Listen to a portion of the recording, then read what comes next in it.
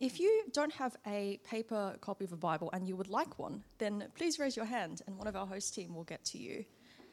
Today's Bible reading is from Nehemiah chapter 9, verse 1 to 18.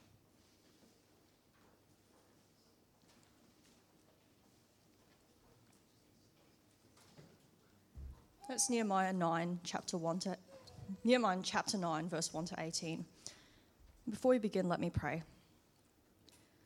Dear gracious Lord, thank you so much for your word. Thank you that in it you reveal your son Jesus. In it you reveal your character and your grace to us, Lord. I pray, Lord, that you would please teach us in your word today. I pray for Iggy. Please help him to preach faithfully and humbly from your word. And I pray that you would give us ears to listen. In Jesus' name, amen. Nehemiah chapter 9, verse 1. Now on the 24th day of this month, the people of Israel were assembled with fasting and in sackcloth, and with earth on their heads. And the Israelites separated themselves from all foreigners, and stood and confessed their sins and the iniquities of their fathers. And they stood up in their place and read from the book of the law of the Lord of their God for a quarter of the day.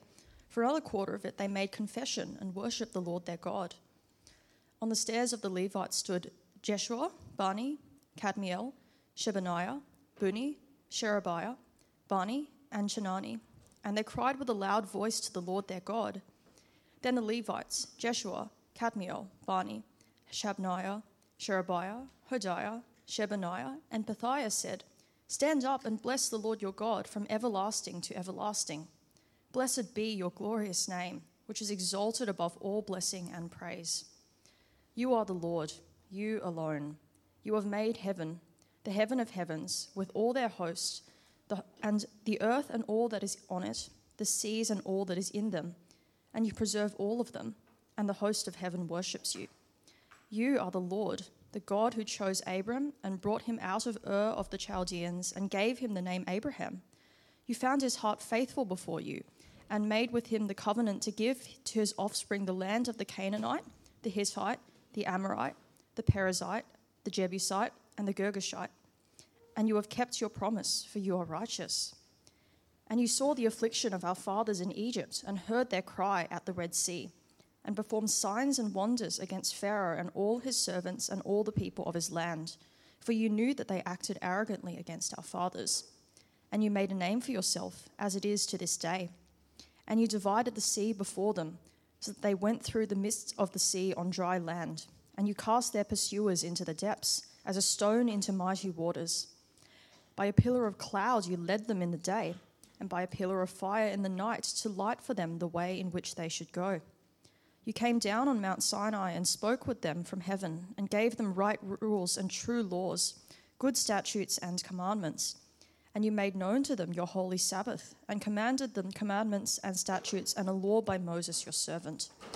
You gave them bread from heaven for their hunger, and brought water for them out of the rock for their thirst. And you told them to go in and to possess the land that you have sworn to give them. But they and our fathers acted presumptuously and stiffened their neck and did not obey your commandments. They refused to obey and were not mindful of the wonders that you performed among them. But they stiffened their neck and appointed a leader to return to their slavery in Egypt. But you are a God ready to forgive, gracious and merciful, slow to anger and abounding in steadfast love, and did not forsake them. Even when they had made for themselves a golden calf and said, This is your God, who brought you up out of Egypt, and had committed great blasphemies, you in your great mercies did not forsake them in the wilderness. This is God's word.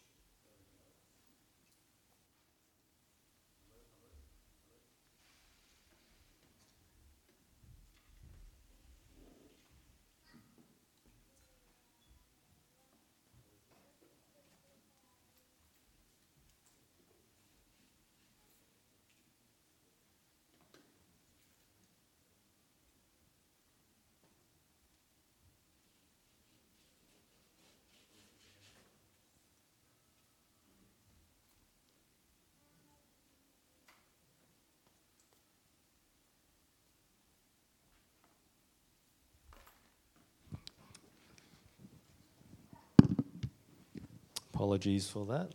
Can you guys all hear me? Okay. All right. Just let me adjust this. All right. So we're starting a new series today. So keep your Bibles open. Make sure you're looking into the Word because that's where the authority, God's authority, is. And we're going to be looking into the Scriptures today. Let me start by just telling you an experience of parenting, which is, I think, universal to any parent sitting here and something to expect if you may be a parent in the future. It could be a story that I tell of any one of my children, but I'm going to pick Maya because she's my youngest. She's the one fresh in my memory at the moment. It goes something like this. A mealtime. We're all sitting around enjoying a nice meal, and then Maya decides that she wants some dessert before the meal has finished. And we say to Maya, no, you have to finish your vegetables first. So what does she do? She grabs a piece of broccoli and she raises it slowly and her hand goes backwards. And we say, Maya, no, don't do it. And she looks us in the eye and she throws. Right? Do you know what that is, friends? That's rebellion. Rebellion. That's rebellion, and that is human, isn't it? We all have a rebellious streak in our heart where we don't want to listen, we don't want to obey, and maybe it's more than a rebellious streak if you actually think about it. Deep down in our hearts, it's difficult for us to listen to others, to want to submit to authority. We don't want to do those things. Maybe broccoli throwing is not such a big deal, but I think we all know that there are aspects of our lives where it is a big deal when these things come up. So what should we do? Today I want to show you the people of God, their rebellion and what they do with their sin. But more importantly, I want to show you God and what He does with their sin. We're starting a new series today called Rebuild, Restore, Reform in the Old Testament books of Ezra and Nehemiah today. And as Michael told us before, some of these books might not be as familiar to us, but they're wonderful books with plenty of fantastic truths that will be really life-changing for us. So let me start by giving you a bit of context with where we're at. This book comes in the time of the exile here. So we had Jeremiah in the past weeks prophesying the exile of Israel into Babylon because of their sin. So this is a time where God's people are in exile, but actually this time of their return. Because what happens is the Persian Empire actually come in, they take over from the Babylonians, they defeat them. Now Israel under Persia, another empire. King Cyrus of Persia decides to send some of the Jews back home to start rebuilding work in their city. Ezra, he's a teacher of the law. He returns home to help restore worship, rebuild the temple, help restore the worship practices. And Nehemiah, he's a cupbearer to the King Artaxerxes, a Persian king. He returns to rebuild the walls. And this is a story of those men and the events happening there. There's a lot of opposition along the way as that happens. And the big questions of the book actually are this: can God's people rebuild after the exile? Can they reform their heart issues that led them to them being exiled in the first place? And if not, where can they look for restoration? That's the big questions that this book actually raises up. And today we're going to look at Nehemiah 9 as we start. This actually occurs in the history of in the timeline of the book. After the walls have been rebuilt, the people have gathered together, they've heard God's law proclaimed, and they reflect on their history. And this chapter will help us to set the scene for the rest of the series as the people reflect. Okay, so keep your Bibles open. We're at our first point, confessing the right way. Have a look at Nehemiah 9 verse 1. Have a look at verse 1 in your Bibles. If you don't have a Bible, then look on with your neighbor maybe, or listen along. On the 24th day of the same month, the Israelites gathered together, fasting and wearing sackcloth and putting dust on their heads. This is a sign of mourning. They're really mourning. They're in sadness. Those of Israelite descent had separated themselves from all foreigners. They stood in their places and confessed their sins and the sins of their ancestors. They stood where they were and read from the book of the law of the Lord their God for a quarter of the day, and spent another quarter in confession and in worshiping the Lord their God. Now, from this little bit, I just want you to note the order of what happens here in this chapter, the order of things. First comes a quarter day of actually the proclamation of God's word. Did you see that? Hearing the book of the law. God's word is a starting point. And then comes a quarter day of confession and worship. God's law, then confession. That's the order. God's law, then confession. Why is this key? Well, I think this is key because God's law, as the people are confronted with them, actually show them their sin. They show the people, the law shows the people how far short they fall of God's perfect standards that he has set out for them. One aspect of what the word sin actually means is to miss the mark. It's like, have you ever played darts before? I don't know if anyone's played darts before. You know how you try and hit the bullseye, but then you can't because it's hard. You miss. You try and get that bullseye. More often than not, you'll miss. You'll fall short. Sometimes you don't even get the board at all and it bounces off the wall. It's dangerous. Maybe that's just me, But God gives us a target to aim for. His perfect, holy standards. He outlines that in his law for his people. But unfortunately, we fall so far short. So far short. And here, God's people, as they gather together, they realize this as the law is read out to them. They realize this is what we're supposed to be doing. We aren't doing this. They're so convicted of their shortcomings that they confess. It leads to confession. But the second thing I want to point out is this is not just confession. Did you notice that? Did you see what it said? It is confession and worship of their Lord their God. That's what verse 3 says. Confession and worship.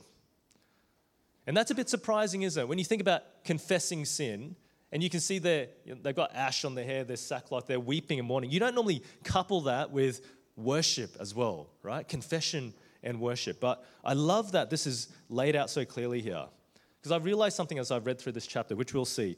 Confession without worship is crushing. Confession of sin by itself leads to self-loathing, discouragement, depression. But with worship, it leads to joy, hope, life. Well, what do I mean here? We'll see this pattern work out through the confession prayer.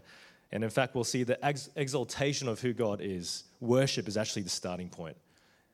Here's our next point. Immense sin, immense mercy. Skip forward to verse 5 with me. Second half of verse 5 in your Bibles. Have a look. It says this. This is the Levites, the tribe of priests, and they're saying this. Stand up and praise the Lord your God, who is from everlasting to everlasting. Blessed be your glorious name, and may it be exalted above all blessing and praise. You alone are the Lord. You made the heavens, even the highest heavens, and all their starry hosts, the earth and all that is on it, the seas and all that is in them. You gave life to everything, and the multitudes of heaven, they worship you. All the people gathered together, and the Levites lead them in this corporate worship, remembering who God is, what God has done, and is entirely centered on God. Their history is centered on God. And let me sum up really quickly what they say. Yeah, I'll go back to the timeline because it'll give you an idea right from the start. This is what the confession is as they cry out. You are Lord. You made the heavens and the earth.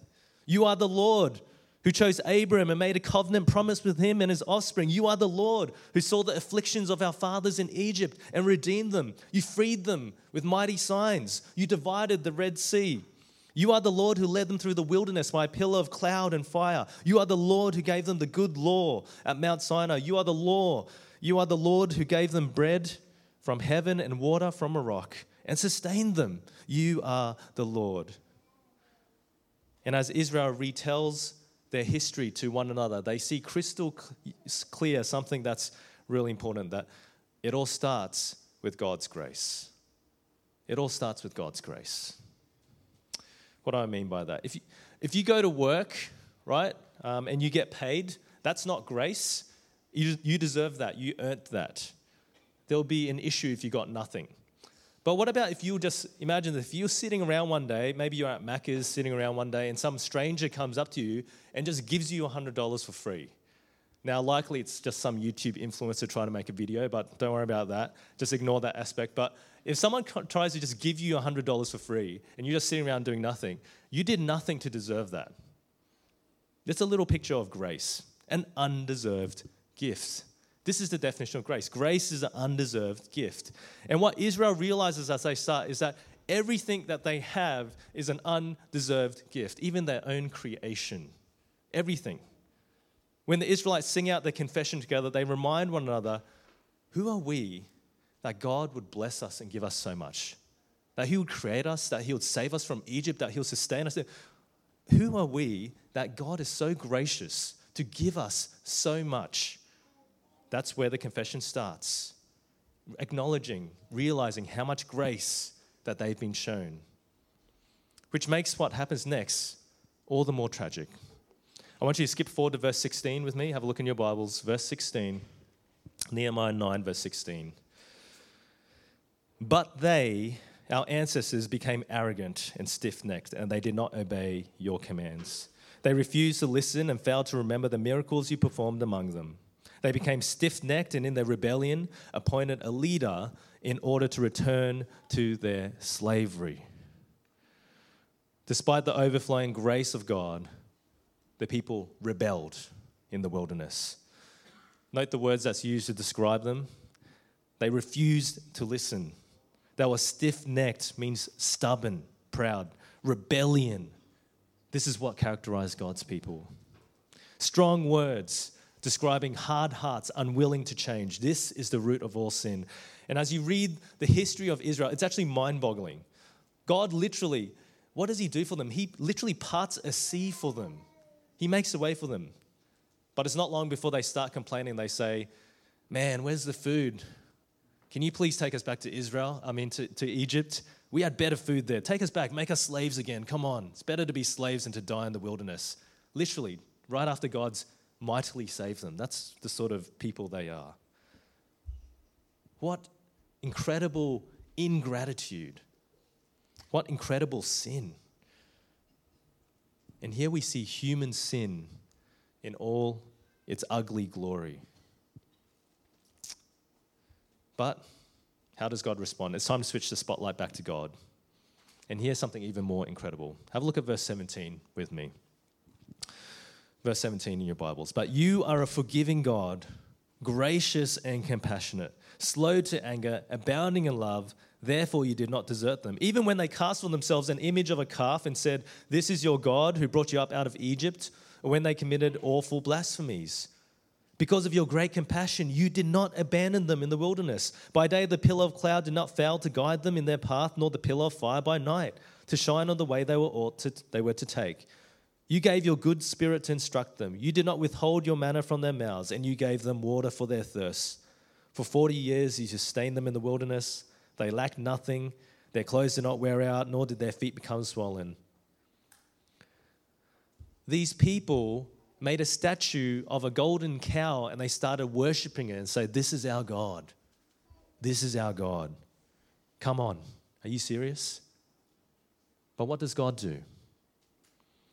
He cares, he protects, and he provides for them for 40 years in the face of that sin. Why on earth would God do this? Well, it's because of verse 17. Did you notice that verse? This is a very important verse. But you are a forgiving God, gracious and compassionate, slow to anger, and abounding in love. I said before that grace is like someone random giving you $100 for no reason. But how about this? How about someone that you've hurt? How about someone that you've disgraced? Someone that has always loved you and sacrificed and given everything for you, but you've slapped them across the face and said, get out of my life. I don't need you anymore. Someone who has every right to hurt you back, but who doesn't do that, who shows you mercy, and instead gives you not just $100, but everything they own. Everything. Not because you deserve it, but purely because this is who they are. This is a tiny reflection of what God is like to us. And here the Israelites, they remember this anew. He is a forgiving God, gracious and compassionate, slow to anger, and abounding in love. The confession continues, focused on who God is. And it keeps retelling the history of Israel, right? It keeps going, yeah? So it's about the promised land now, the Exodus in the promised land. You, Lord, gave our ancestors the promised land. Verse 22, it starts. So you multiplied their children. You subdued the enemies for our ancestors. You gave them abundant blessings. And here we see God's grace again highlighted after their sin. God's grace, human sin. God's grace, human sin. This cycle keeps going. But unfortunately, the cycle doesn't stop with God's grace. Human sin comes straight after. Have a look at verse 26 with me. But they were disobedient and rebelled against you. They turned their backs on your law. They killed your prophets who had warned them in order to turn them back to you. They committed awful blasphemies. You think that after God showed them more grace, that they will get better, but they just got worse and worse. They literally murdered the prophets that God sent to them. So God had to punish them for this. But read what happens next, verse 27. So you delivered them into the hands of their enemies who oppressed them. But when they were oppressed, they cried out to you. From heaven you heard them, and in your great compassion you gave them deliverers. You rescued them from the hand of their enemies. And the cycle continues. God, in his great compassion, sends deliverers in the form of judges, Gideon, Samson, and rescues them again. God's grace is shown to them again. Okay, surely now Israel, they'll realize what they need to do. They'll obey, they'll listen. No, literally the next verse, verse 28. But as soon as they were at rest, they again did what was evil in your sight. But God once again shows them grace. Then you abandoned them to the hand of their enemies so that they ruled over them. And then they cried out to you again. You heard them from heaven, and in your compassion, you delivered them time after time. Okay, surely now Israel, they've got it. Okay, this must be it. No, verse 29. You warned them in order to turn them back to your law, but they became arrogant and disobeyed your commands. They sinned against your ordinances, of which they said, the person who obeys them will live by. Stubbornly, they turned their backs on you, became stiff-necked, and refused to listen. You see, this history of Israel that's retold, it's just cycles of sin and God showing forgiveness. It's sin and God's grace, sin and God's grace, sin and God's grace. It makes you want to cry, doesn't it? When you see Israel and what are they doing? How can Israel keep going back to their sinful ways? You know, maybe it was fun for a while, but it wasn't exactly a great way to live. They kept getting punished for it, rightfully so. How can this people of God be so unappreciative of the forgiveness and grace shown to them? This isn't second chance we're talking about here. This is third, fourth, fifth, sixth chance over and over. It's like a wife who keeps cheating on her husband over and over and over and over and over again. And even after being forgiven each time, keeps going back to the sin. This is a deeply depressing picture. And I think Israel is supposed to feel that as they read it. I think as you get this picture, I want you to imagine what's happening here. All the Levites, all the priests, the tribes of priests, they're standing on this staircase in front of a big courtyard full of the entire nation that's come back, right? And they're reading this. And the people are weeping right now. They're hearing their history and they're thinking, what have we done? How could we have done this? What's wrong with it? What sort of people are we? It brings tears. But there's another reason that you want to cry here as well. Because as we've seen in the story, as sin abounds, grace abounds even more. Have a look at verse 30 with me. Have a look at verse 30 in your Bibles with me. For many years you were patient with them. By your Spirit you warned them through your prophets, yet they paid no attention. So you gave them into the hands of their neighboring people. But in your great mercy you did not put an end to them or abandon them, for you are gracious and merciful God. You are gracious and merciful God. How could Israel keep sinning in such a horrific way? But more importantly, how could God keep showing them such incredible forgiveness? I don't know about you, but every time I read about Israel in the wilderness and all the stuff they did, I think to myself, if I was God, I would have given up on these guys a long time ago. I would have been so fed up. These unfaithful, rebellious, unappreciative people so long ago, I would have just given up. But thankfully, God isn't like me. He's a gracious and merciful God. I can only imagine how Israel are feeling as they speak about their history, they're retelling it. I imagine it would be an emotional roller coaster for them, weeping with sorrow as they realize how much they've dishonored God and sinned terribly against him over and over again, and weeping with joy at the fact that God still hasn't abandoned them, that he's still with them, even though they completely don't deserve it. Perhaps a big emotion here would be confusion. Why? It doesn't make sense. Why is God still sticking by us? And the only answer to the question is this. This is who God is. This is who God is. Friends, we need to remember this. We are more sinful than we could ever imagine, but God is more gracious than we could ever hope for. We are more sinful than we could ever imagine, but God is more gracious than we could ever hope for.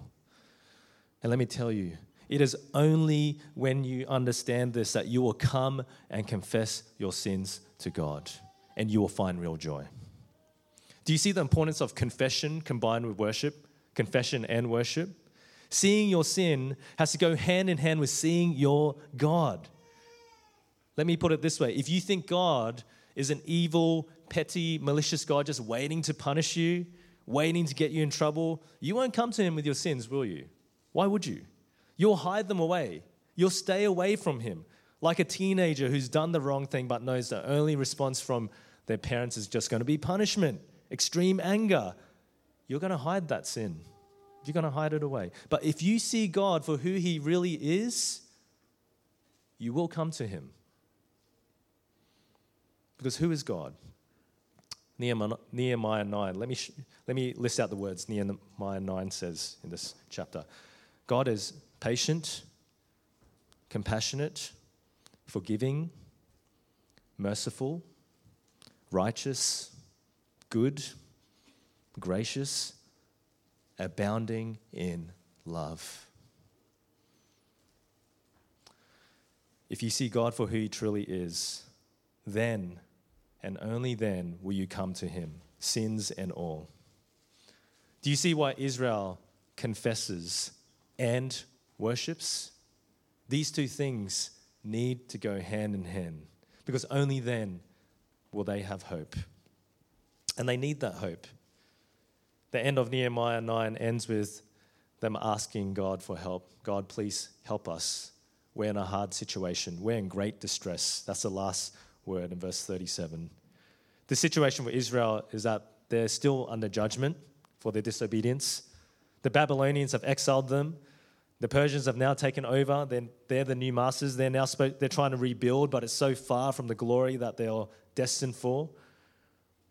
And Nehemiah 9 ends with them asking for help, a good and appropriate way to end a confession, realizing how much help you need. And they rededicate themselves to follow God's law in the next chapter. This is good. This is what God desires. And we'll look at in the future weeks how this goes. But do they have any hope of real restoration? What will stop them just sinning again like in the past and once again falling into this judgment? Well, let's bring it home and think about what this means for us as we just think about our application, our final part. We've taken a whirlwind journey through Israel's story, a very quick journey. I wonder, friends, what your story is. If you're anything like me, your story is one of a lost child trying to find significance, joy, assurance in anything and everyone except for God. My story is one of caring more about what people think than what God thinks. My story is one of seeking pleasure in partying and drinking rather than in my Lord. My story is one of pride, lust, lies, and greed. Not just once, but like Israel, over and over and over and over and over again. Even after I became a Christian and I tried my hardest, I kept going back to sin over and over again. I couldn't beat it. I wonder if you resonate with my story. I wonder if that's your story too. But friends, the good news is that my story speaks an even greater story. A story that we are all invited into. And that is the story of our Lord and Savior, Jesus Christ. I mentioned before that Israel couldn't hit the mark. They couldn't follow God's perfect standards. Their law showed them the good way to live, but because of their sin, it became the very thing that condemned them. They could not keep the law, and neither can we. I think we all know that. We're so far short of what we should be. Because sin lives in us. Our story is the same as Israel, trying to obey by failing over and over again. If it was up to us to perfectly obey God's law for salvation, we would have no hope, absolutely no hope. But thanks be to God that the hope that we have is not in us, but it is in Jesus Christ. One of my favorite verses is Romans 5, verse 6 to 8. You see, at just the right time, when we were still powerless, Christ died for the ungodly.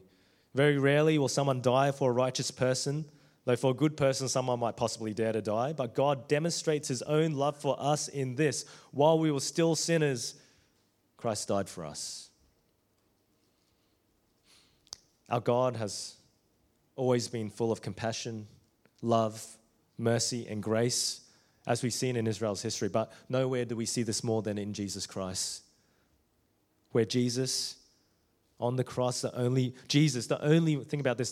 one who obeys the law perfectly, the only one who is utterly righteous, the only one who doesn't deserve punishment, he goes and dies in our place so that we can be forgiven.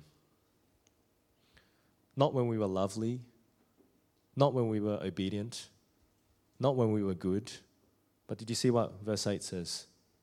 While we were still sinners, Christ died for us. While we were at our very worst. I didn't deserve this. You didn't deserve this. But that's the whole point. Because this is grace, an undeserved gift. Friends, you need to realize that Jesus is not waiting to beat you down when you come to him with all your sins and your mistakes and failings, to try and catch you out when you've done wrong, to go, aha, I knew you weren't a good person. He's waiting for you to come to him. He's weeping at your sin because he wants to help. His heart is gentle and lowly. That's how he describes himself, and he wants to show you grace. Remember, we are more sinful than we could ever imagine, but God is more gracious than we could ever hope for. Friends, this series is called Rebuild, Restore, Reform. It's about the nation of Israel's story, but for us personally, for us corporately as a church, we're all on journeys of restoration, aren't we? We all want to change. We don't want to sin. We want to please God. Let me tell you something. It starts and finishes with the grace of God, okay? It starts and finishes with the grace of Jesus Christ alone, nothing else. So can I encourage you to adopt the pattern of Israel in your life? Confession and worship. I'm not good at this. Confessing my sins to God, I downplay so often. But can I encourage you, maybe once a week even, just come before God and confess your sins. Be honest. Speak from your heart. Tell him your struggles. Tell him about how you flew off your handle again at the kids. You lost your temper. Tell him about the hurtful things you said to your husband, your wife, your friends, your family. Tell them about that secret struggle with sexual sin that no one knows about. Tell them about that pride and greed that's growing in your heart each day as you get more and more successful. Tell to him, bring it before him. Trust me, it's not a secret. It's not a surprise to him. He knows. But like a loving father to his children, he wants you to talk to him about these things. He wants you to bring them to him. Confess and let it propel you even deeper into God's grace. Because when you realize the depths of your sin, then you'll see even more the depths of God's grace as he forgives you for those things. Let it propel you to see who God is, to worship him. See anew the God you have. Merciful, loving, patient, kind, compassionate, gracious. And rejoice knowing that in Christ you are forgiven. Not just once, but forevermore. We are more sinful than we could ever imagine, but God is more gracious than we could ever hope for. Let me pray.